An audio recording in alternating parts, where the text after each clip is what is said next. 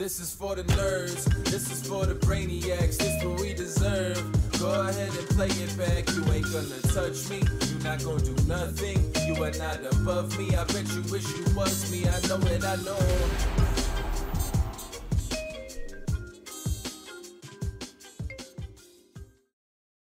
What's up, everybody? Welcome to another edition of the Only Friends podcast. We have a very special episode for you today. We are going to take a deep dive back into the old 2+2 forums, as well as a bunch of other archived information from way back in the early days of the poker boom, 2006 through 2008.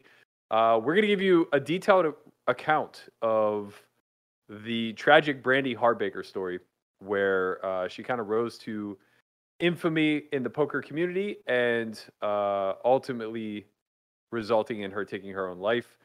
But prior to getting to the dark undertones of that story, I want to kind of just introduce the crew as always and do a little catching up from the last 24 hours.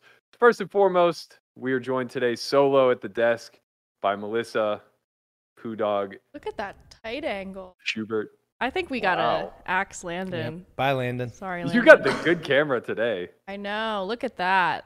They were shafting me with the MacBook 2009 camera for so long. Berkey was trying to make himself look better than me. Absolutely unbelievable.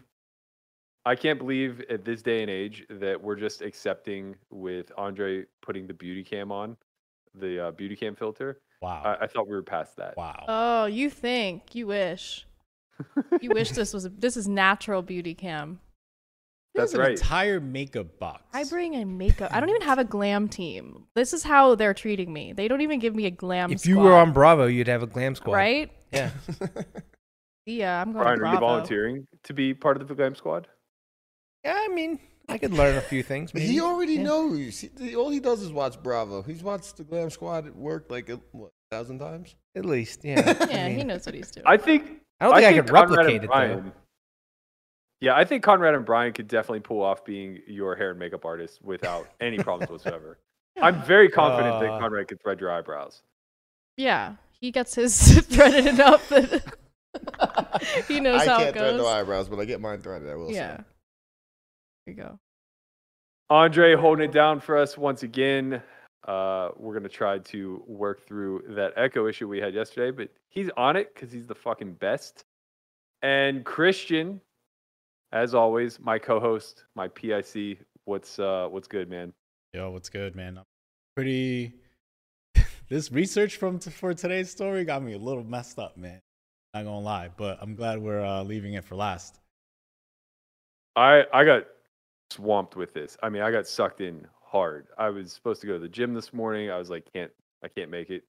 I'm too engulfed. The first thing I did was I woke up and I started deep diving right where I left off last night, and I just got sucked right in. Bro, I was texting people like, "Do you know about this?" And they were like, "Nah." I was like, "What the fuck?" But I got mostly the cliff notes, and the cliff notes were wild. But And crazy. So the whole entire story, I'm actually excited to hear it myself. But yeah, so Berkey, you're still. How was your first day in Pennsylvania? Playing. It's exhausting. I forgot how tiring streaming is, especially after doing a 2-hour podcast right before. But it's good. The client's pretty nice. It's the Party Poker software, which is relatively clean. Not a ton of traffic, but we were able to get a couple games off. Somehow there was no cash game above 2 cent, 4 cent running until I sat in quarter 50 and 1-2, and then we were just full for 5 hours.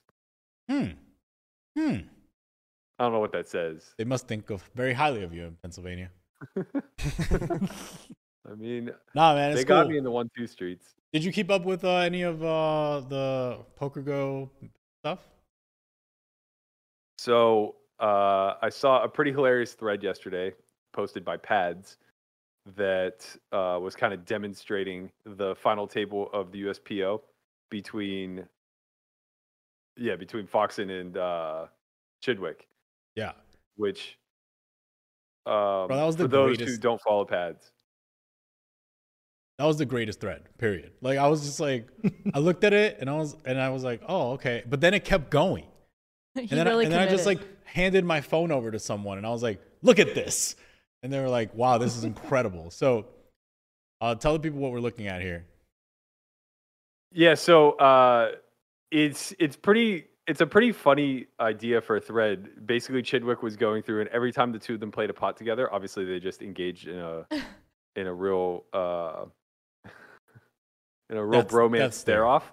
Love and embrace. He was scoring it round by round as though it was a boxing match on like who won the stare off competition. You know, based on how the hand played, based on mannerisms, who blinked first. There was a point where Chidwick was all in and just closed his eyes. And there's a shot of Foxen's like eyes bugging out of his head as a reaction. One of the best ones, Burke. One of the best ones is this one right here. That's awesome right there. Currently changed to eyes fully closed whilst all in. If only he could see Foxen's expression. Foxen with brutal spot. One of the best ones that I saw where like I think Foxen won a round was when Foxen used a time bank without ever looking at the flop. He was just straight up staring at Chidwick. And he had to use a time. He threw a time bank without ever looking at the flop. No. That was a troll. That was a troll. Oh, that was a troll? It would have been better if it was true. That's awesome. Like, just straight stare somebody down, throw the time bank, and you never look at the flop. What? I mean, thank God for time banks. Who knows how long these stares would engage before. Did you see the one where I think I sent it in our private chat where it was like, someone created a love song of them looking at each other. Yeah, that was Lappin. Oh, yeah. It was like a love montage of them staring at each other. I mean, it's pretty awesome. And then obviously the meme of like find someone that looks at you the way Foxen looks at Chidwick. Yeah. Like, some shit like that. But there was a lot of Foxen got the last laugh. Yeah, Foxen did win the event. Congrats to Foxen, good friend of mine. But there was a lot of people saying, this is why poker sucks. Like, we don't like this, all this stuff. And Foxen actually responded and he said, well, I don't look at people like this level 1 of a tournament recreational players. Yeah. But he did say that he thinks it brings in higher EV for him. Like, this is actually something that affects people's play.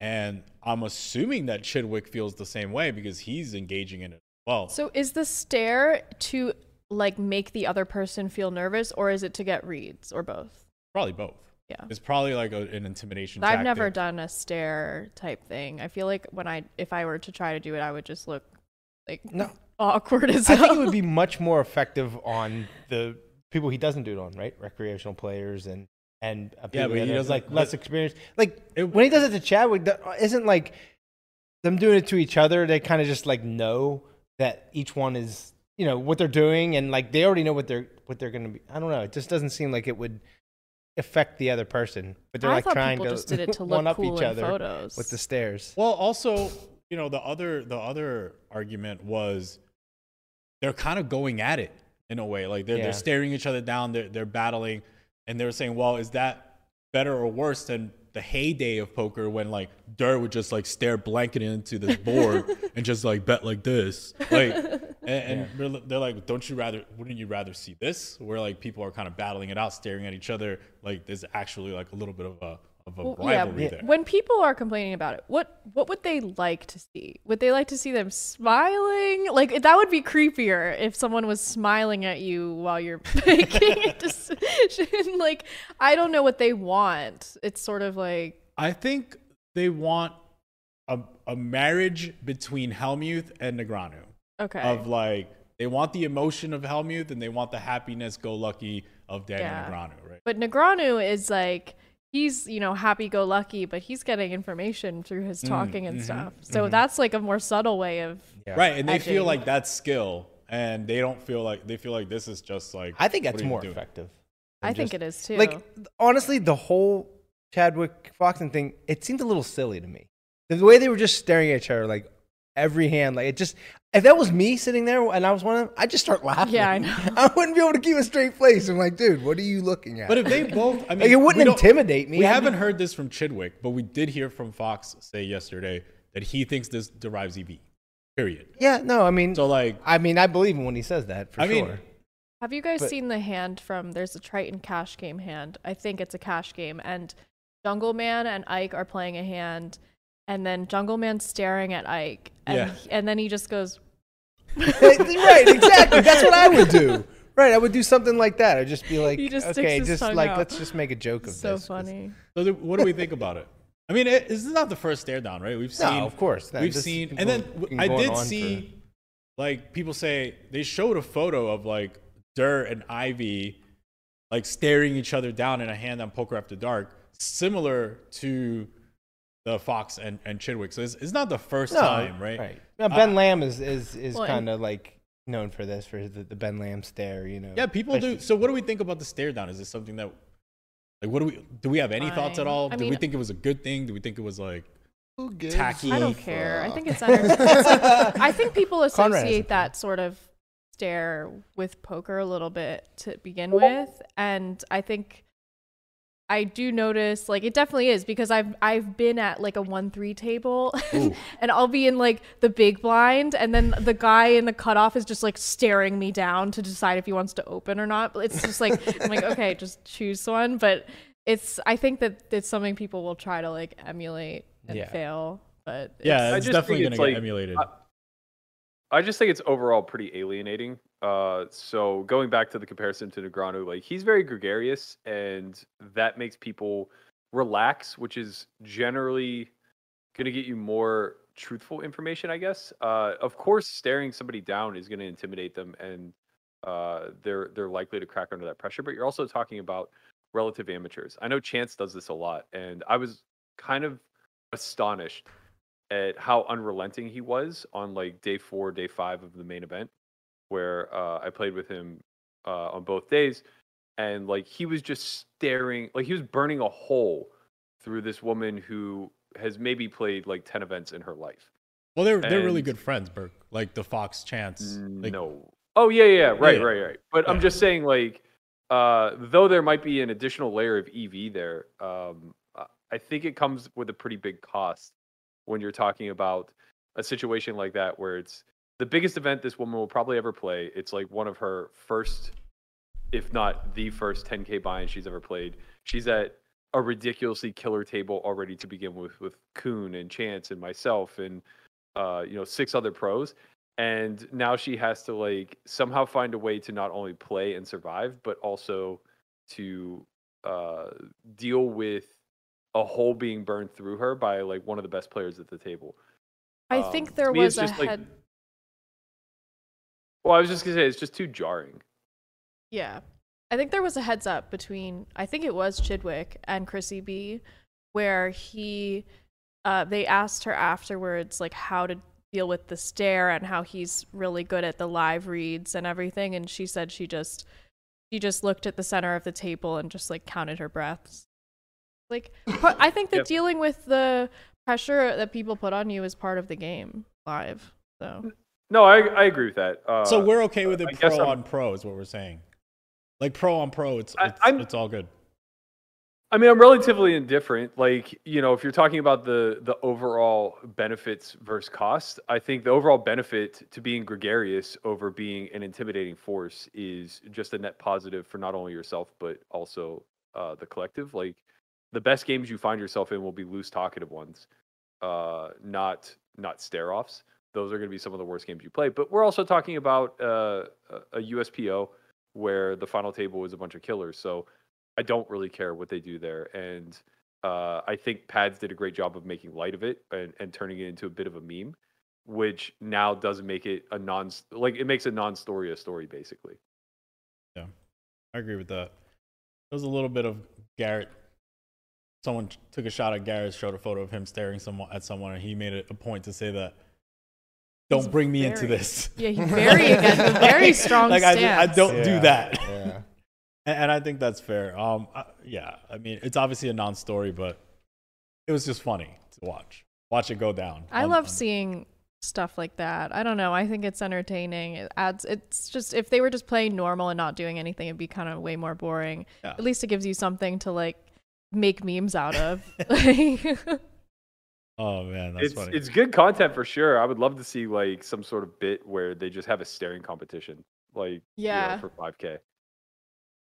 Like have PokerGo host the Chidwick Voxen staring contest. Yeah. That would be really funny. 5K entry fee. I might tune in. They have to eat like jalapenos while they stare at each other. They have to like jalapenos or like try and make each other laugh type of thing. That would be really funny. Have you ever watched those videos on YouTube? They're fucking hilarious. They're so funny. Yeah. Guys will like tell each other dad jokes, and the goal will be to like not laugh, and usually they'll have like water in their mouth or something like that. It's such a hilarious time to watch this go back and forth with one another. So let's talk about online poker, Burke. You threw us a story about GG and WSOP, and most of us were just like, "One America," and so talk to us about that. You flying up to Canada? No. So this is news for a reason that I don't think is necessarily obvious to those who saw. GG was already operating in Canada. Mm-hmm. What's happening is Toronto is segregating themselves from the rest of Canada. So this is actually a bit of a step backward for online poker in Canada as a whole, at least as I understand it. I could be getting some of the details incorrect, or maybe Ontario is just so big that it doesn't really matter. But as far as I understand, they're going from being a part of rest of world to now just being isolated to exactly the Toronto market. And as far as I understand, like Quebec and other markets are either still going to be a part of rest of world or not in the GG player pool at all. That sounds awful. So what's happening? Well, it's a big deal for regulated poker for America, but it's kind of a step in the wrong direction, I think, for rest of world. If that makes sense. Yeah, this is like similar to Turkey. This is like similar to like what happened with Italy, with like PokerStars, where they just like insulated themselves. Except you're not talking about a country now. Right. You're talking about a straight up city. I mean, it's sort of like what this is a lot we do. Nevada does. Exactly. It's a lot closer to what we do, which is the opposite of what we want. We're trying to get to intrastate gambling instead of state by state legislation. We want to try to get it where the entire nation is in the same player pool. Those feel like a step backwards, unless GG has like some big picture plans of like including Toronto in their American plan. Yeah, similar to like how really weird, like NBA and MLB. Like no, like you're part of America. Well, I think that's the big picture end game that benefits all parties involved. Is they find a way to now unite the Toronto player pool with already existing legalized player pools that WSOP's in, such as Nevada, New Jersey, Michigan, Pennsylvania. Yeah, that's kind of what I feel like that's the path that I'm seeing if I'm GG. Like straight out of the NBA and MLB and just put Toronto into the American market. Yeah, I mean it's big news for us because if legislation's moving this way in any way, shape, or form, obviously that's pretty massive. But for Canada itself. Now, maybe it's big news for them too. Like maybe they would rather be a part of legalized United States poker than rest of world. Yeah, Maple. In crypto news, Bitcoin is popping. Define popping. 44. Don't get excited till it gets to 46. That's the number there. All the TA people are saying. Ooh, a dildo. That's whoa. All right. It had resistance at 46, so they think if it gets past 46, it could take off. Straight to 100. Straight to 100. Straight by the to end 1 of million. 2022. All right, Berkey. So let's get to let's get to some of the real juice. I want the tea. All right. We have some tea today. Time to introduce the tea. Wait, I like the. Sorry, I don't know what's background. Yeah, I don't know what's less distracting. You got ghosts back there or something. Well, I don't know what's less distracting, me going in and out of focus or me just blurring the background. No. The background because you're still going in and out of focus, but it's blurred back there. Nah, the non-blurred is better. Yeah. Yeah, I agree. Okay, I'll change it back. Or just make it a bunch of pubes in the back. Jesus Christ. No, but let's get serious. No, let's get serious for a second because like this story is like pretty wild, and I want Berkey to tell it how he wants to tell it, and then we'll all chime in accordingly. Okay. So back in 2006, what I guess like the first part of the picture that I want to paint is how different the landscape was in 2006 compared to today. So social media, by and large, didn't really exist. Facebook was a brand new operation. MySpace was still popular, and Twitter, as we know it, didn't exist. Instagram, et cetera, et cetera. So a lot of the communication for those of us who came up during that time was done through forums, specifically the Pocket Fives forum and 2+2.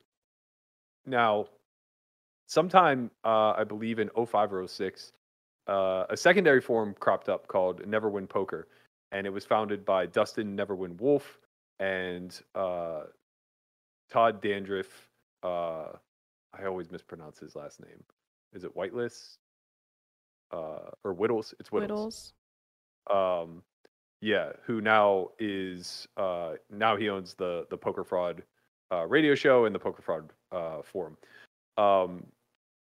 I'm painting that whole picture because this entire story unfolds on the pages of these forums, and since then, it's all largely been eradicated from the internet. So 2+2 deleted the vast majority of the threads, especially anything implicating Skolansky, and Neverwin Poker actually sold to Poker News. So that also kind of disappeared into the ether. I'm pretty sure all of the past posts were lost. Am I frozen? Yeah, you're a little frozen. You using McDonald's internet today? No, I'm wired. Oh. There we go. Maybe not. All right, continue. So basically finding all of this information is not easy, right? You got to do a lot of searching, but huge shout out to everybody who was blogging back in the day, which was a very popular medium for sharing news, that pretty much copy and pasted all of these posts prior to them being deleted. So there are accounts to basically everything that happened throughout the course of the year and a half or so that Brandy Harbaker was in the public eye. And we'll leave links to all of those posts in the show notes below for anybody who wants to do their own research or corroborate anything that we say here today. I want to get it out in the open that this was just a thing that I researched myself. I wasn't involved in any of this back in that time. I was still very young. 2006, I had like 15K to my name, was still in Pittsburgh grinding underground games. So I was very far removed from WPT winners and authors like Skolansky and people that were grinding 10Ks. So I'm basically just reporting what I was able to find, not really giving any firsthand accounts or anything of that nature. With all that said, I kind of want to demonstrate who Brandy was to the community, at least as far as we know. She came onto the scene mid to late 2006. And effectively, the first posts I could find from her were just like interactions between her and Skolansky on 2+2, where she was asking strategy questions.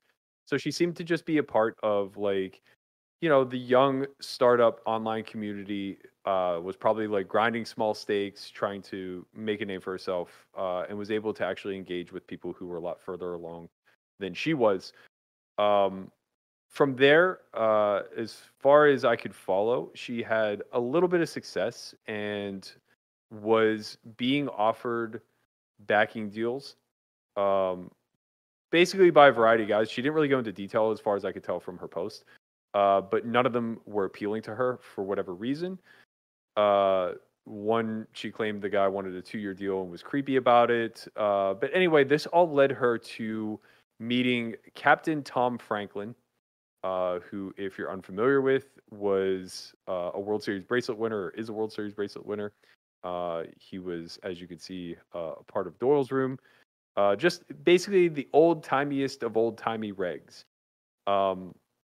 And he took a liking to her, I don't know if he approached her or she approached him, but in any event, he offered her a level of mentorship and backing, and he even went out of his way, according to the post that I read, to state that they would be on a very rigid schedule where they met at certain times because he didn't want people getting the wrong idea, old guy, young, attractive girl, et cetera, et cetera.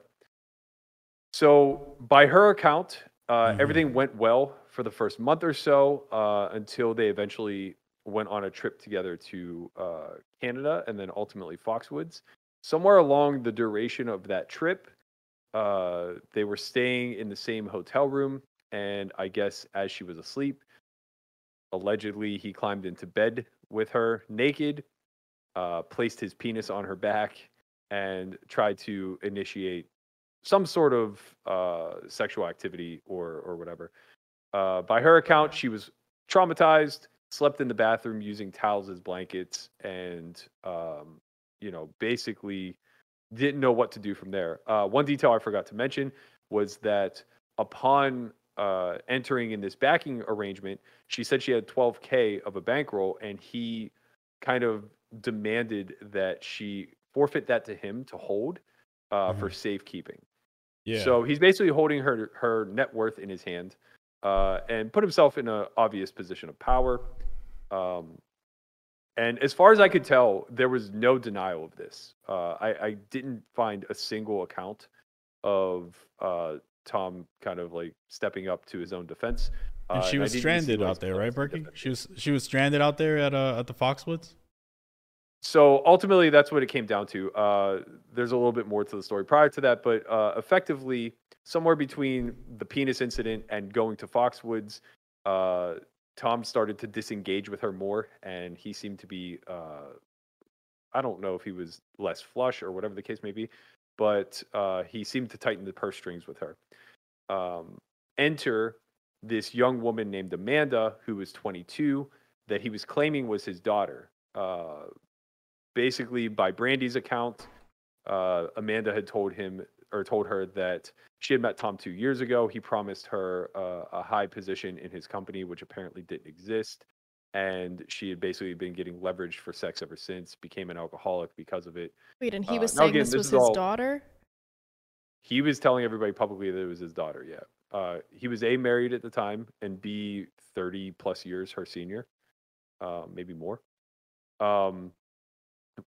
But again, this is only corroborated by Brandy, and I believe Witless also made a post saying that he saw this girl with Tom at the World Series later in that year. So I guess they all had a collective suite together at Foxwoods, and again, according to Brandy's account, he was very irate because she was sick or whatever the case may be, and wasn't offering any sexual favors. So the next night, he and his quote-unquote daughter Amanda got a room together alone. And from there, basically, Captain Tom disengaged with Brandy altogether. Now, obviously, there are two sides to this story, and we're only hearing one account of it. So who knows how much of those details are true. But I would imagine it's greater than 0 and less than 100. All of this then leads into the next event in the timeline, which is her meeting Mark Newhouse. He was fresh on the scene at that point, right off of a WPT victory for $1.2 million. I believe it was at the Borgata. Yeah. And was basically like one of poker's young rising stars. I believe he played under New Hizzle Online. She met him at Foxwoods, kind of told him the whole sob story, and the fact that she had no way home. He bought her a plane ticket back to, I think it was Vegas at the time. And as best I could tell by both of their posts, they were seeing each other in some capacity, but Brandy claimed that they never slept together, and Mark didn't really insinuate that they had either. It was just clear that they had some sort of like friendship or relationship. Basically, he made it very abundantly clear that he kind of took pity on her and wanted to do right by her, or at least felt bad enough for her that he wanted to help. And she also, even after they had a big falling out, continued to post very nice things about Mark. Basically, everybody who commented on the Newhouse element of this story said that he's a kid with a heart of gold who was in a position to be taken advantage of. So that kind of leads into the next incident. They took a trip together to LA, and Mark was grinding live while attempting to teach Brandy sit and goes. And I guess he was allowing her to play on his PokerStars account without any supervision. What that ultimately led to was her busting his account. By his account, it was somewhere in the neighborhood of 30 to 40K. She claimed it was a lot less, and she also claimed that he was overseeing the entire process. But from everything I read, it seems like her side's exaggerated, and he has a lot of alibis saying that he was playing live the majority of that time, which means that it's just very probable that like she was unsupervised or whatever the case may be. In any event, even after all that happened, he still didn't really cut ties with her. Like it seemed like he took pity on her, and he bought the sob story or whatever the case may be. This ultimately led to them driving back to Vegas. There was a lot of, I guess, unimportant details that she posted where they were interacting with Neverwin along the same timeline, I think. But it's largely irrelevant. He doesn't play much of a role in this story. In any event, she kind of keeps telling him more about herself, and it seems as though he's like pretty disgusted and just kind of chalks her up to being a bit of a scandalous individual who's looking to take advantage of people for her own personal gain. Ultimately cuts ties with her, and then begins to basically publicly defame her in hopes of either getting his money back or I guess like working out some sort of plan where she can make right by him. That takes us into early-ish 2007, so like spring 2007, let's call it. Like Ricky, was there an event? And I was reading something where there was an event with Newhouse in a bathroom potentially of her. Oh, I can't believe I glossed over that. Yeah, Jesus. That's I got you back. Yeah, what a big detail. Yeah, thanks. Good catch. So while they were in LA, when he came up from the room that night, he found that or she was already in bed or whatever. Like he had just lost a pal playing live, and he was exhausted. Found that she was already in bed, and he woke her to see that she had a giant cut in her leg, and then he realized, like, she cuts herself when she's depressed or whatever the case may be. He goes in the bathroom, and allegedly she wrote, "Someday I will fly," or "I will fly one day" on the bathroom wall in blood. So that kind of like led to the final fallout where they drove back to Vegas, parted ways. And I believe even after that, he like still put her in a satellite. But there's kind of like a funny hearsay story involved with that. So his account was they were driving back to Vegas, and she said that I can't remember who she was talking about, but basically somebody offered her the staking for a satellite for, I think it was like Festel Lago maybe, if she would exchange anal sex for it. And her reason for telling the story to Mark was she said that she would rather do it with him than this other guy. And he's like, I lost all respect for her there, yada, yada, yada. But then he ends the thread with, but I put her in the satellite. And it's just kind of like, what do you mean? Right. What are you talking about here? Of course. So, there's a little bit of an inference there that something happened, but she later set the record straight and said that she only gave him a hand. I don't know, man. Like, okay, this is all weird to me. But she claimed she gave him a handy and got a satellite ticket in return, or maybe she was talking about the other guy. It's unclear because all those radio shows that she appeared on, all the videos, everything like that was all taken down. Okay. So now we get to current day. We're in like the spring of 2007. It seems as though she has fallen on hard times. Allegedly, she had started stripping at the Rhino. From there, she was still interacting with a lot of poker personalities, everybody from Dutch Boyd to Micon to the previous guys we were talking about, like Neverwin and Mark Newhouse. At this point, enter the Skolansky portion of the story. And I guess maybe prior to that, what I should say is I think she started dating somebody around this time named Brandon. It's difficult to tell like what the timeline was that they dated, but as far as I can tell, he was the last relationship she had prior to her suicide. Brandon was definitely in the picture for sure. Brandon was in the picture somehow. Yeah, right. He's not that relevant. Well, it's tough to give him relevance because we don't know who he is. Right. So all we know is that his name is Brandon, and his online name was P something. Yeah. It was like Pimp Rexel or something. Yeah, Pimp Rexel. That's right. But I couldn't find any pictures to marry that or any last names or anything along those lines. So all we know of him is his own account. It seems as though he was a pit boss when he first met Brandy. I think he met her while she was stripping at the Rhino. I believe he said that. And shout out to the Rhino. It seemed as though he threw a lot of money at her to try to aid in her problems and make things go away. He said while he was working a shift one day as a pit boss, he decided to run her name and discovered that there were numerous accounts of her being 86 for solicitation. So it seems as though she was exchanging sex for money at some point along the way. He also claimed that she was physically violent towards him, and it ultimately resulted in her totally rugging his entire life. Basically, they had a fight, he left, and she sold every earthly possession that he had out of his apartment before ultimately running to LA and then shortly thereafter committing suicide. Now, the big chunk that falls in the middle here that we're kind of leaving out is former 2+2 owner and author of The Theory of Poker, David Skolansky. And I have to tell you, this is where the story takes a wild sharp turn, in my opinion.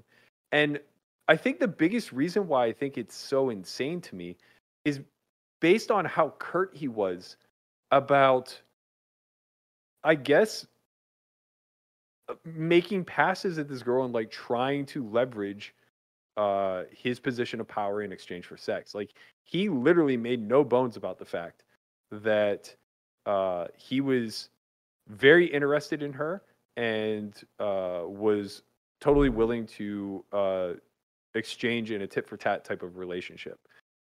So as far as both accounts go, Skolansky and sorry, her name's slipping my mind. Brandy. Yeah. They both say that they met sometime around the summer of 2007. At this point, she had been blowing up the 2+2 forum. Between all of the drama with her current boyfriend Brandon, her ex-boyfriend Mark, as well as the Tom Franklin story, which was the first post that she had put up that caught fire. It had like 600,000 hits in a couple of months, well over 1 million by the time that they ultimately took it down. And I think I gave you that post, Andre, if I recall. I think we might have glossed over it during, or maybe you did put it up and I just wasn't paying attention. But anyway, that whole account will be linked in the show notes below. You guys are welcome to read it for yourself. That post apparently just blew up. 2+2 ultimately did decide to remove it, but Skolansky was very aware of it. And according to his account, he was made aware of it because of the traction it was generating his site, but it had 2,000 pages to it, and he was never going to read the replies. So he basically said that he had no idea of the Newhouse scandal, and he was only briefly aware of Brandy based on this post and her allegations against Captain Tom. So when he finally met her. His account says that he thought it would be funny if they would stage photos together. Other accounts, I believe both Brandy and Dandruff, both posted that these stage photos were pornographic in nature. So I don't know what that entails. I don't know if it was both of them or if she just sent him nudes. Whatever the case may be, they came to an agreement to exchange these photos for a few hours of coaching. Shortly thereafter, I guess Sklansky took a liking to her and believed in her ability to play. So he entered in a mentorship with her, exchanging publicity for 2+2 and himself in exchange for more coaching hours. So according to him, he was basically trying to leverage her celebrity. He wanted her to mention that he was her coach in interviews and things of that nature. And he was basically trying to invest a small amount with a big payoff should she be able to live up to her potential. Are we going to talk about like somewhere in between? I mean, are we going to talk about the like Skalansky's taste in these photos, or? I mean, that's way down the line. All right, that cool. doesn't happen for. No, I'm just excited for it. So, I guess it would be. I guess it would be like January of 2008 now. Shit really starts to hit the fan. At this point, by all accounts, Brandy is busted and has no means to an end. This is after Brandon exposes her for emptying out his apartment and selling all of his worldly possessions. It seems as though she's in LA, degenning off whatever she was able to acquire for that money. And at that point, she re-engages with Skalansky. And he seems to welcome it because he basically made no bones about it. There was a post that he made. Actually, let's not get ahead of ourselves. Prior to that, she had leaked. Actually, I'm not sure if it's prior to her re-engaging with him or not, but as far as the timeline is concerned, the next meaningful event was she began to leak information about David based off of the fact that Mason Melmuth had decided to delete her post at 2+2. So she went on a tirade trying to leverage the information that she had on Skalansky in order to get her post reinstated and her account unbanned. When that failed, I think she leaked them to Mycon, who ultimately posted them at Neverwin Poker Forum.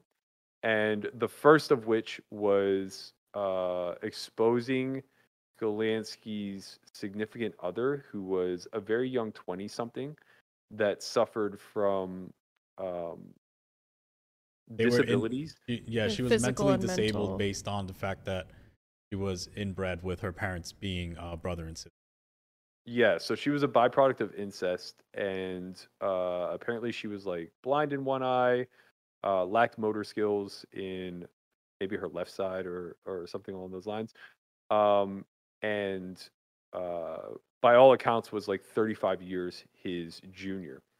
So she threatened to release that, and I guess ultimately Skalansky just released the information himself, or maybe the emails leaked, and then he followed up with a post, which we do have, and we'll show you. We'll also link that in the show notes. This is a picture of Sue, his significant other, posing next to a doll. Skalansky actually posted this photo, so it's not like this is something that we drudged up from the depths. He was very forward about it in his 2+2 post that ultimately got deleted, basically giving a breakdown of the issues that she has physically, etc., but also corroborating that she is mentally well and has an IQ of 125, and her mother is very well aware of their relationship and is happy about it, things of that nature. He just didn't really seem to be ashamed of much. From there, more emails start to come to leak, and more Skalansky defense posts start to come out on 2+2. So the next post, I kind of fragmented a few quotes, but I don't know if this was right after she killed herself or right before. I'm guessing it was right after, based on the first sentence of "with her blackmail weapon now gone, I can explain." But basically, he said he was very frank with her from the beginning and said that he would hit on her just like Captain Tom did. And that she replied, the only thing she disliked about Captain Tom was that he was sneaky. Had he asked to be a sugar daddy, she would have went for it. He said, I took that to be an offer, which I reluctantly refused. But we did occasionally get flirtatious and slightly naughty. I once grabbed a vibrator out of my glove compartment and put it between her legs. If that disgusted her, she never mentioned it.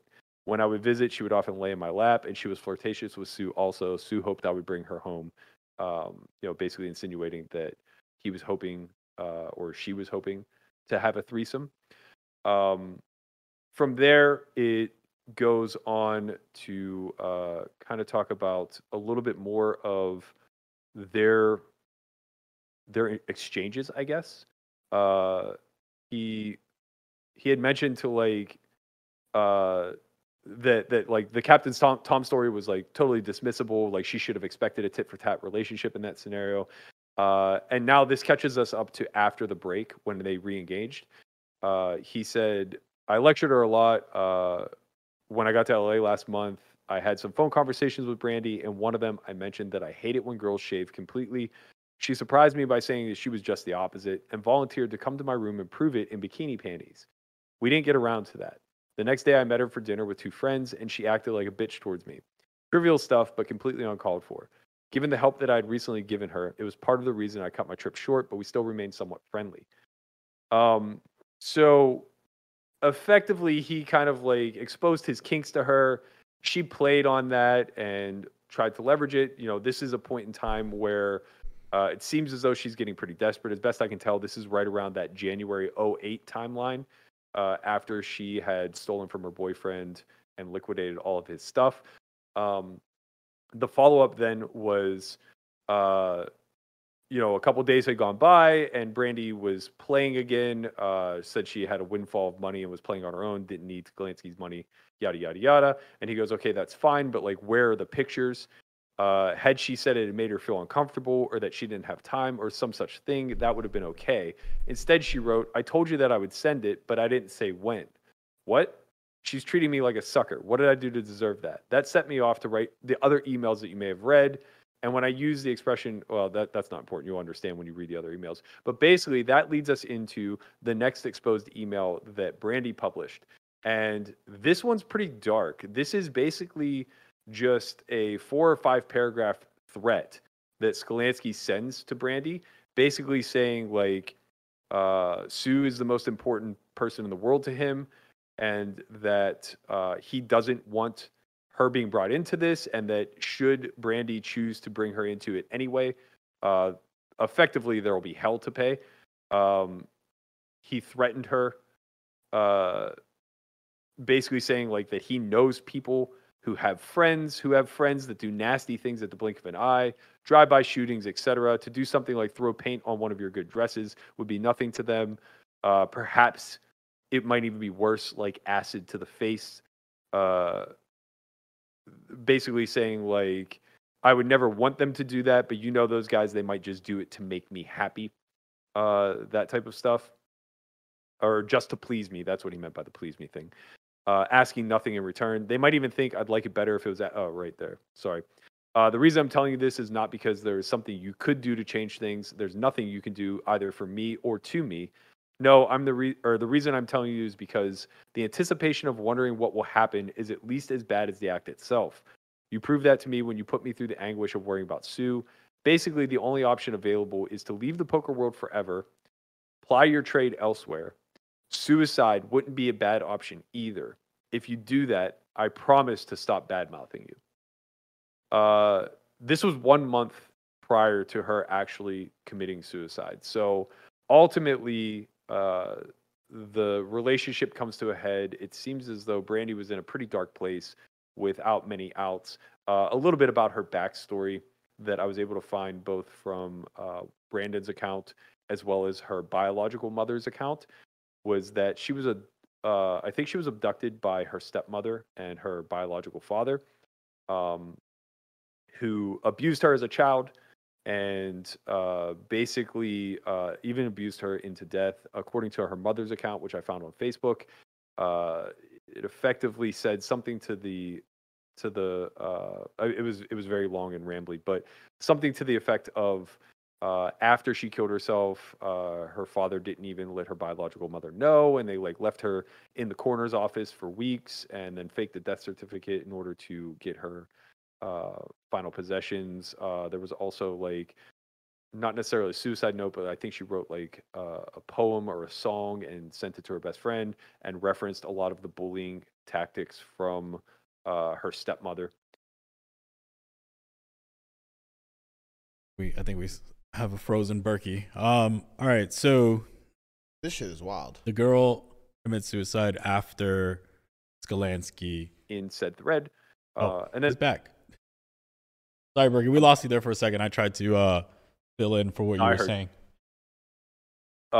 Yeah, so effectively, like when it's all said and done, everything boiled over. She seemed to have no other recourse. Ultimately, hung herself, and the tragedy is what it is. The big reason why I wanted to tell this story isn't because I wanted to shine a light on who may or may not be at fault, or even for the aspect of trying to portray Brandy as something that she wasn't. I think it's more so just like fascinating watching this all unfold before our eyes in a public eye. And it kind of correlates very closely to a lot of what we see today in the fishbowl that has become both reality TV and social media. It's disturbing, man. Berkey, I want to go back to that photo. Andre, can you pull up that photo with Skalansky like pinning her to the wall? Like, this is a really disturbing photo. It's actually interesting you're bringing this photo up, because I feel like reading that last post that he said was essentially backing her into a corner, like completely, where he said, there's nothing you can do about this. There's nothing you can say. There will be these people who, in order to please me, will do stuff like drive-by shootings or throwing acid on you, and there's nothing you can do about it. And suicide would be a good option. I mean, it sort of is really, not that she was innocent, but I mean, this is a guy who had a name after this, who was referred to as a like in many articles, the father of poker strategy, stuff like that. Right. Where sure, somebody can be good at poker strategy and also be a terrible person behind closed doors, but the fact that this never even stained his reputation at all, and he's basically backing this girl who there was an imbalance in power dynamics. Clearly this is something this guy likes. He likes having the upper hand. He's housing and, being a significant other to somebody who's physically and mentally disabled. He gets off on these imbalanced power dynamics. Yeah, can we pull up that photo with the doll? I mean, forget staying his reputation. Like, he should be in jail for this. Yes, and the fact that the thing that made him angry, clearly, is that he felt like she got one over on him. I didn't get my end of the deal. She got one over on me, therefore she should die, sort of thing. This guy clearly he wants to have the upper hand in all of his dealings with women. Yeah, I mean, I felt same thing as you with like when we started digging this story up, and I was like, wait a second, like I didn't know any of this. I've been around 15 years playing professional poker. I know Skalansky as like super clean rep, owner of 2+2, the biggest forum we've ever seen. Like, this was super swept under the rug. I had no idea. Like, and how I look at it is like there were signs, right? Like him posting the photo with the doll with Sue. I look at that and I'm like, do you think this is like a sign of thinking that what you're doing is normal? Like this isn't a normal situation where you're portraying the world. Like it's odd that he chose to put that photo to make it seem like what he was doing was correct or normal, or guys, don't worry, like we're good. Like look at this photo with a doll. Like that seemed pretty odd to me. And then the photo with like him pinning her to the wall is just like there was definitely clear signs of like something's up here. This might not end well. Like, what are we gonna do? And then like, I guess no one wanted to get in that because like at the same time, like what you're saying, maybe Sklansky was someone not to be messed with at the time. Like it was like, like I don't know. So it's people like, but that happens a lot, right? When, like you said, he posts this picture and it's like people that are narcissistic like that, they don't and have this power or that mindset that they do things like that, right? Where they don't think that there's anything wrong with that. And we don't know Skalansky's side of the story, right? No, so right. It's important for us to remember that we're looking at we kind of do. We see an email. No, we do know his. Yeah, that's fair. Right. That's fair. And he's corroborated. These aren't just emails, right? Like he actually, a lot of these are follow-up posts, like explaining his position of it all. And that final one that I just showed you, where he was addressing the emails and stuff like that, I'm pretty sure that was right after her death, based off of him saying now she doesn't have any leverage over me. So there's a lot that I cut out of that email, but essentially he started off by saying, once she made it clear that she was going to bring Sue into this, I went into damage control mode and I did everything that she asked in order to keep her at bay, including, giving her money and trying to fulfill her wishes of getting posts unbanned and things of that nature. I think, as far as like him being so forthright with taking ownership of all this, I think that like that is very reflective of a mindset and culture where he doesn't think he did anything wrong, right? And I don't think it's that far removed from kind of a liberal mindset when it comes to like kink culture and things of that nature. Being in Vegas, probably the majority of his days, I think that like the idea of a transactional relationship that's tit for tat when it comes to a young, beautiful woman in an industry that he has clout and power in, probably just made a lot of sense to him. And as far as these other guys like Newhouse and Brandon, like, man, do I understand that element. Like the type of girls that are so dangerous are the ones that make you feel needed, but ultimately are looking for a transaction. And the type of person that falls victim to that is somebody who wants to be generally helpful. Like that's just their natural nature, or that's just their nature, right? Whether it's with a significant other or just a stranger or whatever the case may be, like they're now susceptible to somebody who's looking for a transactional relationship because they don't operate transactionally, right? They cooperate. And I could just see, and granted, like, a lot of Newhouse's posts were very inflammatory because he was just very hurt and angry as far as I could tell. But it's like, I could see that. It's like, I know girls like that. I know women like that in this industry. I've dated women like that in my past. It's just like, I completely understand. And to some degree, my mother was like that, right? It's like, she did everything she could to survive, having no means to an end on her own. So it's like, that level of manipulation is very terrifying or very exploitative, I should say. And somebody like Skalansky, who seems to be extremely exploitative in his own right, probably just sees it as a mutual exchange, right? Until she got the best of him, like Melissa said. I don't know, man. Like, what takeaways? What takeaways do we have? Does this change the view of Skalansky? I mean, it changes my view of Skalansky. Like, well, I knew all this. Like, I watched this unfold on the 2+2 forums in 2006. I didn't remember it to this great of detail because, this happened over an 18-month period.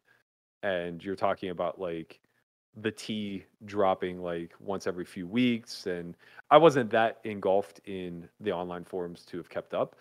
But when I remember moving to Vegas and seeing Skalansky for the first time at Bellagio, like 2009, 2010, and just thinking like this is such a withered, washed up old man type of mentality based off of some of the details that were leaked here. But I also just think that like there is a cultural underbelly that thinks that this is okay, right? Like there's a certain level of high status men, whether it's through wealth or clout, that look for subordinate women who are in trouble and, they can leverage whatever assets they have in order to get an exchange that they're looking for. And I think for a lot of guys, that don't really hold themselves in high regard otherwise, that's a means to an end. You know, it's totally fine. And we've come a long way since 06, right? Like, this isn't that far removed from the Harvey Weinstein stuff in the Me Too movement. You know, this isn't all that different from Trumpian behavior where everybody involved is expecting quid pro quo. You know, we still hear grumblings of this type of stuff happening, and there's more and more being exposed every single day. But this is a tale as old as time. Pretty girl leverages looks to find a way to advance. Power hungry man leverages clout and money in order to get what he wants, and then ultimately, when that fails, seeks vengeance in some way, shape, or form. I mean, I'm completely convinced that it happened 5 years later. Oh, sorry. I don't think you can be imprisoned for cyberbullying. I mean, she committed suicide, though. She committed suicide. Is there that's something. there been cases Sure. like? Yeah, I think so. I mean, I think he could definitely. It could be argued that there was some sort of stuff there that could be at the bare minimum there would for. be civil cases. Just against that him one for sure. email is enough to charge him with something like this. I'm looking on the internet right now and just looking at other cyberbullying cases, and it's absurd. There was one. What was the Rutgers case? They showed videos for that. Okay. Like they showed sex videos for that. Oh, okay. There was one where either I don't know who did it to who. Either a girl, I think it was a girl, told a boy in college to kill himself. Oh yeah, I feel like that was in New Hampshire. He did, and then she was tried for it. So yeah, I think if this had happened later with all this stuff on the internet, there's no way he would. 2013 in Florida, where a 12-year-old girl was, basically just talking shit on the internet. Yeah, this one, Michelle Carter. Yeah, and she was charged with cyberbullying after the child committed suicide. Involuntary. Yeah, I mean, this is way before cancel culture that this took place, but even catching up to current day, I guess, like, I'm just astonished at the lack of ripple effect. I mean, this was covered intently, as far as I could tell by everything that was deleted. This was very, very, very well publicized in 2006 through 2008.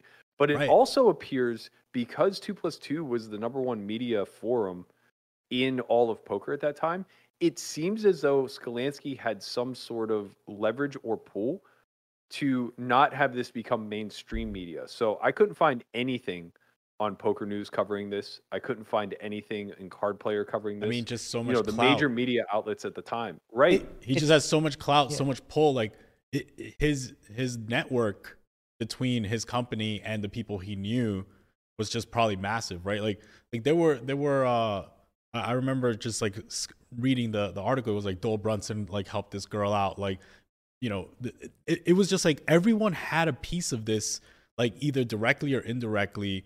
And it's like Skalansky saying like, "Hey, we need this to go away." I'm sure between his friends and friends of friends, like it just went away. So when he posted, truly remarkable. When he was posting like these stories on 2+2, this was before she committed suicide. Yeah. Okay. I think only the last post I believe was.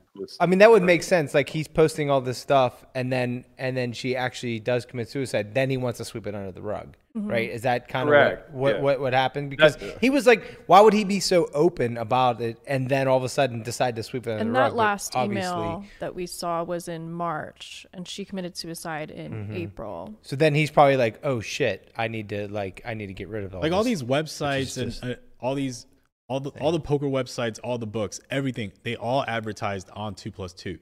So, and I'm sure that had direct correlation with like how much business you had, because everyone's main poker site at the time was 2+2.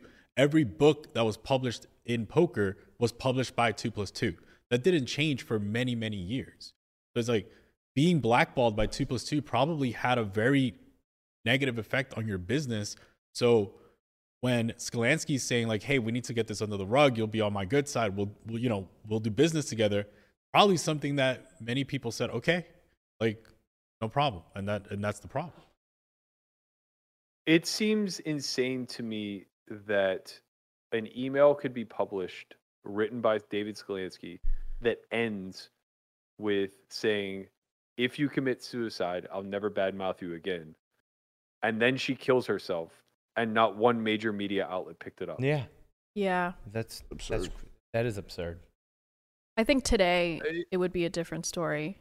For Do you sure. think that it was a time period thing, maybe? Less of I'm that not in sure. the news Like, back then? I'm not even talking about poker news, right? Like, Yeah, he's talking about straight up. How is Yeah. this not a national story? Right? Like, how is Dateline not interested in this? I'll talk to Keith I guess Morrison. there's no crime. I mean, but there might be a crime. I wouldn't go too far and say that. Like that email just alone is pretty close to a crime. By today's standards, but not by 06, 07, Yeah. 08. So I guess my point is, like, nobody was going to be indicted over this, and maybe that makes it a lesser story for the time frame. But this is a Netflix series in the making. I want to know what the statute of limitations is. I was going to ask that. Like, what? Yeah, what? I mean, it was what's so the statute long of ago, I limitation don't know. kind of? It's 15 years now. So what is there? Do we see this as relevant to some stuff that we're seeing today? Because I think I do. That's what the comment section wants us to talk about. So why are we talking about this now? I mean, know. the reason why we even dove into it is because it's been brought up so much in relation to the Poker Bunny stuff and people saying, I hope this ends differently. And I think that the way that we're seeing her get cyberbullied a lot is very akin to a lot of the cyberbullying that Brandy was receiving on 2+2 back then. Yeah, I mean, I was hoping we didn't go there, but I guess we opened the can of worms anyway. So, but I think that there's definitely different cases, but I do think there are similarities in the bullying part of it, and I think we will have to be careful with the way we handle people on the internet, just straight up all these like live streams, like. So yes, I think that part is something we have to address as a community. Just the bullying part, yeah, for sure. And the cyberbullying today it's tenfold as worse. It's so like I mean, like it's bad then, right? You had 2+2, but like now, like if you're getting bullied on the internet, you can't get away from it. You can't get away. Like it's not like, oh, you got bullied at school and you can go home and just kind of decompress. But it's now different, it's everywhere, right? Online. Yeah, it's on every social media. Hold on, it's so different though because it's like Brandy didn't opt into it, right? Brandy she did. But she didn't opt into people talking like this. Like she did certain things, but she wasn't like going on a live stream and it was a 2005 the most frequent poster on 2+2 during that time frame. Yeah. Okay. I don't mean by sheer volume, but I mean by sheer attention. Like, yes, she opted in. She got 600,000 hits on her first thread, and it was like drugs in a vein. Like, the posts that still remain demonstrate like how open and active she was with the drama in her life, because the posts that still remain are largely innocuous, right? Like they're just like a tale of a weekend trip to LA where she watched Neverwin dust off $100,000 while he owed like $500,000 to the poker. So she was just like giving the tea 24/7. It was absolutely invited. It just didn't have the same lens that shining a camera in someone's face does. Right. Yeah, it's a little, It was in written form rather than video form. Right. And it's, she sought out the media too whenever she was playing. So, it's, there are a lot of parallels. Like, you guys aren't wrong. The ability to turn on a camera and engage with 10,000 followers on Instagram immediately is akin to being able to fire up a blog post and just have an emotional outpour. But the response is always certain to be divisive. And the more polarizing of a figure you are, the less you're going to hear from the positive side and the more you're going to hear from the vocal minority, right? That's so true. In instances like Poker Bunny, sure, she'll get some public support because of how much piling on takes place, but the piling on is always going to be the consistent thing you can guarantee when you put yourself open to scrutiny like that and you don't lead with your best foot forward, right? I think that's where it's really critical to curate a separate public image from a private one. Like as open and as vulnerable as I may appear to be in the public eye, there is a canyon separating my public persona from my private. Like Very you true. Guys know things about me. Yeah.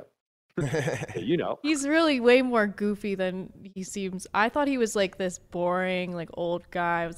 Turns out he's just like a huge goofball. But the food stuff is real. Goofball. The food stuff is real. The food stuff is absolutely real. insane. Yeah, it's really boring. Only beige foods, but yeah. But the goofy part is all right. Yeah. And like, yeah, that's cool, Berkey. Yeah, there's just like a big aspect. And they'll never know about the women, Berkey. Don't worry.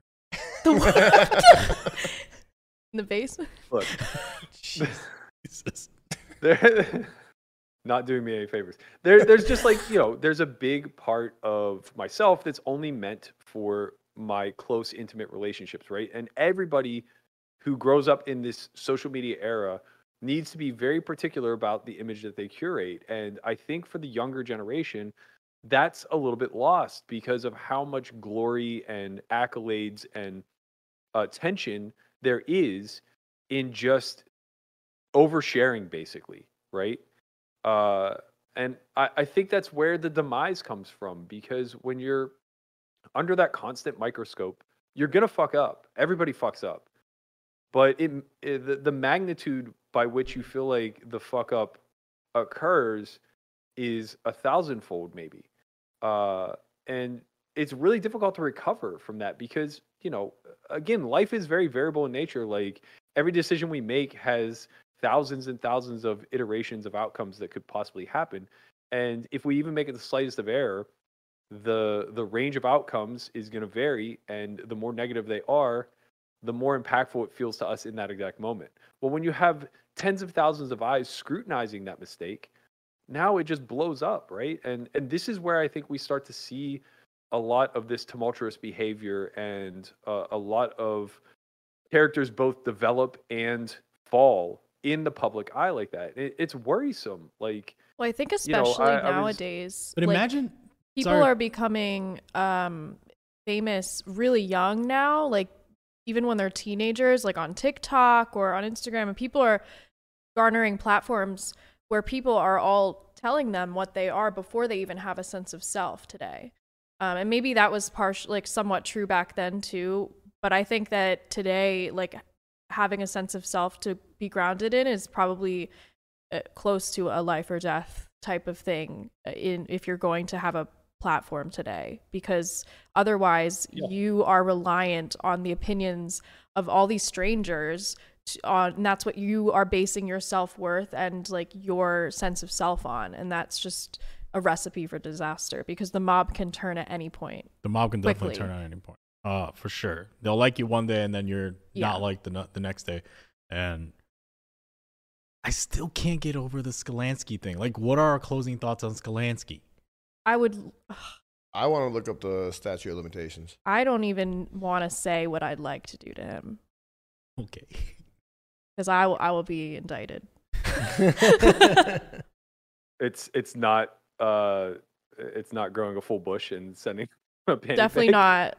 Definitely not. Hey, I'm not going to yuck his yum. If he likes pubes, he likes pubes. But I would just he likes the pubes on the side, like sticking out barely. Yeah, it has to stick out. Like the things that he's written, and it's just, man, I just think jail immediately.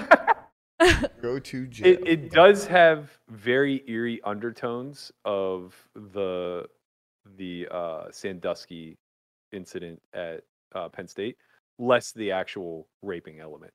But I mean more so from like the cover-up standpoint. Like it just feels like there's so much more to this story than meets the eye. But maybe not. Maybe it's much ado about nothing. Maybe he was just very transparent. The internet is awesome though. The internet, if there is more to the story that people want to share with us. Oh, the people will share with us. The people want to share with us. Community. Please reach out. Because I the scary part about this entire story that while we were in pre-production is that this is the part that we were able to uncover within a week, right? Online, not professional journalist, but if the internet gets on this again, reopens this cold case, I think we might find some real stuff. Yeah. Poker's got a lot of skeletons in his closet, man. I think that there are a lot of guys that are 20 and 30 years my senior that grew up in this game in a very unruly time that feel like they've gotten past their past effectively. And I got to tell you, I can only begin to imagine how many bodies are buried out there that people don't want to uncover. I mean, just like the casual stories that I've heard in the big game, these aren't even scandalous. They're just like wild to consider. Like Baldwin telling me about underground games that he played in Texas back in the day where people were just like getting shot. Like it was just a common thing. Like not common as in it happened dozens of times, but like he has more than one story where somebody brandished a weapon mid-game because they took a beat. Can you imagine? I mean, it was like the Wild West. I was there. Yeah. I've seen it before. Yeah. It's true. We slandering somebody? All right. Yeah, well, there's just one person that's saying that this is defamation. I don't think it is because we're just putting out the facts of what was presented allegedly in what he wrote, and we're allowed to have opinions on that. He wrote it. He did write it. Those are his words. Yeah, facts. My man True wrote story. For anybody who wants to double check our facts, I'll share the links in the bio. You guys are welcome to just kind of poke around yourself, see what you come up with. Man, I found this to be fascinating. Berkey, I don't know. What? The people are asking for other stories. They want the Matt Mafriotti story. They want... I can't even begin. Honestly, the Mafriotti thing, I was a lot closer to. Like, I knew him well. Not Bro, well, he but jumped. Like, I played with him a bunch. He jumped from the building. What? Well, I don't know. He jumped from a building that was like literally 5 blocks from my house in Jersey. Like, I was in Jersey when he literally jumped from the building. Pretty nuts. Yeah, that's scary. I mean, there could be a whole like scary. mini series about scandals and true crime stuff that's happened within poker as an insulated People community. want the Lauren Kling and Matt Mafriotti. It sounds like every Thursday. Every Thursday. That was a wild one, man. I remember that story. Like, that's actually a funny one. Listen, right, so next Thursday. No, I'll tell that one real quick because it's funny. I'll tell that one real quick because it's funny. I'm not going to go into all the detail of their relationship. And also, like, I'll be respectful because I like Lauren. She's a good person, as far as I can tell. But I was playing 10-20-40. This must have been like 2013 during the World Series. And I remember it was like me, Hafizzle, and a few other regs. And we're just like grinding. We're all kind of bored. We're just getting ready to wrap a session before we go to bed. And I had a day 2 the next day. I just remember Hafizzle like jumping out of his seat with his hands on his head like, yo, you guys have like he's scrolling the Facebook feed in real time of Mafriotti, who is just defaming Lauren Kling, who was currently his girlfriend at the time. Yeah. Basically like telling her that that she stole from him and like all this other stuff. And then it takes this turn where he just starts to talk about like basically like embarrassing sexual acts and things of that nature, like grooming and stuff like that. It was just like, it was hilarious on one hand because he's so fucking unhinged and it's happening in the public eye, but also like you can't help but like have a little sense of empathy and sympathy for both him, his family, and then more importantly Lauren, who was like pretty beloved by everybody in the community. It's just like, Jesus Christ, how is this happening publicly? That was like my first real exposure to social media just amplifying like a public breakup, so to speak. So Thursday? Nah. I don't know. The people are asking for more stories. They want the deep dives. Thursday deep dive. There's a lot. The Mafriotti one's nuts. I saw him like a lot of people are saying in the chat. A lot of people are saying it wasn't no suicide. It was something else. Yeah, that's. If it was something else, I don't want to touch it. Yeah, I don't want to touch it. For real. For real. I mean, he wasn't well. He definitely was not well. I saw him a couple years prior to his death, and like he was just talking sheer and utter madness. Like he cornered me in a bathroom. I remember I went to the bathroom during the big game, and he was like playing 2-5 at Aria, and he must have saw me walk in, and he like literally corners me in there, and starts telling me about the Illuminati and how Drake has like a hitman out after him, and I'm just like, bro, I cannot do this right now. I'm buried. Yeah, Drake be in Aria sometimes. I saw a couple posts of him at the roulette table. Yeah, Pad said he wasn't sure about his roulette strategy. Yeah. The roulette strategy is a little suspect. All right. But yeah, maybe we'll dig into some other stories. Leave a comment below if this is something you guys enjoyed. Don't forget to like on your way out. We appreciate all the support.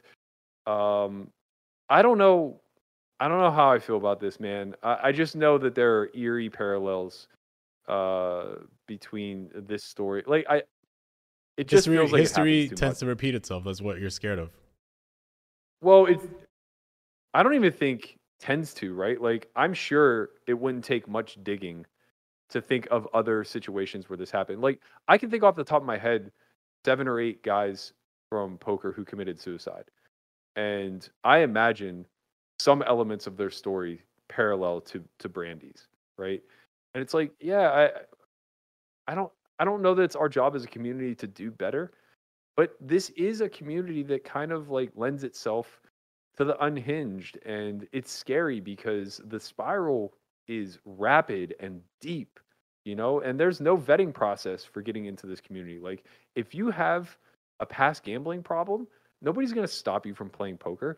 And that's what furthers that narrative of you know, poker being this degenerate game where you know, you can lose a house, and like all of our family members at some point in time were just like, I don't want you playing that game. You know, you're gonna ruin your life, and you have a degree, and I don't want you living off the street sucking dick for a buy-in type of stuff. You know, it's like it happens. It's a stereotype, and it's not a very true one, but it does happen at some frequency, and that's kind of horrifying to think of. Melissa, closing thoughts? What's the implication there that you turned to me after that statement? No.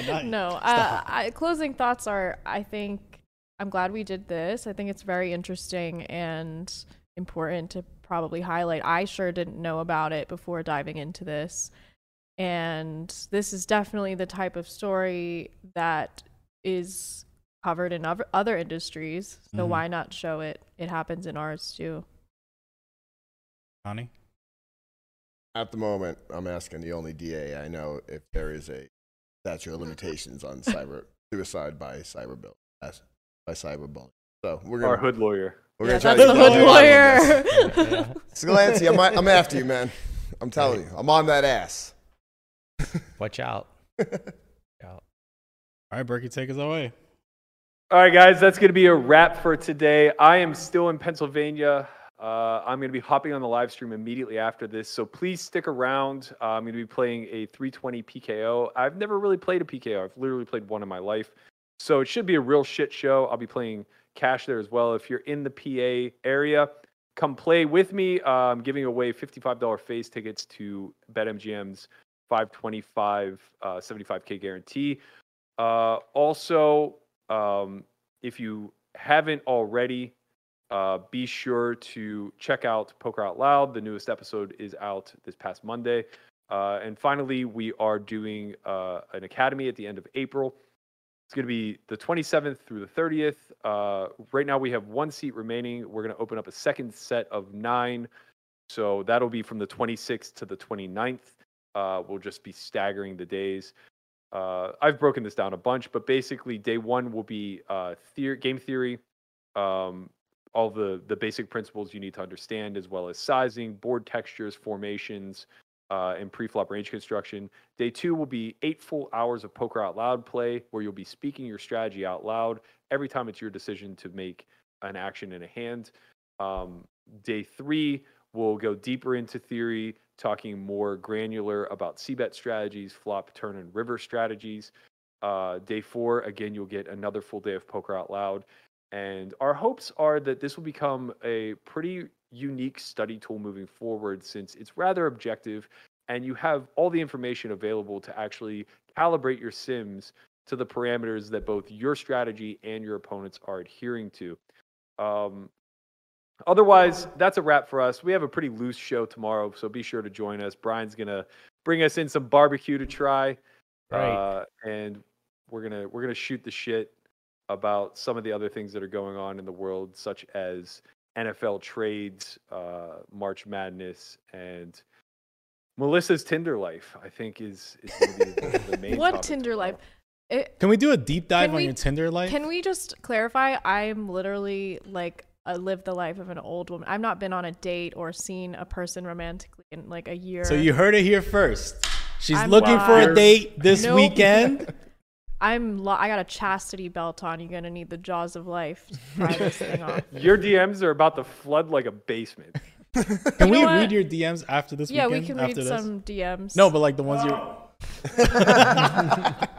No, but I am actually curious. We sent one to Andre. We told him to blur it out, and he said, "I quit." Listen,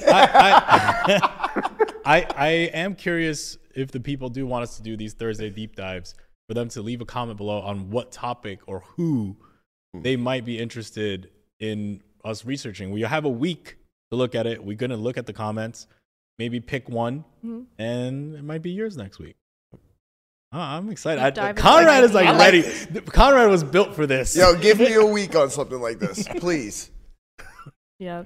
Good Lord. All right, guys, that's going to do it for us. Please stay tuned for my live poker stream. We appreciate the support. Smash that like button. Please hit that bell and subscribe. We're here 5 days a week, bringing you all the news, notes, and gossip that we can from the poker world and all the other areas that we're interested in.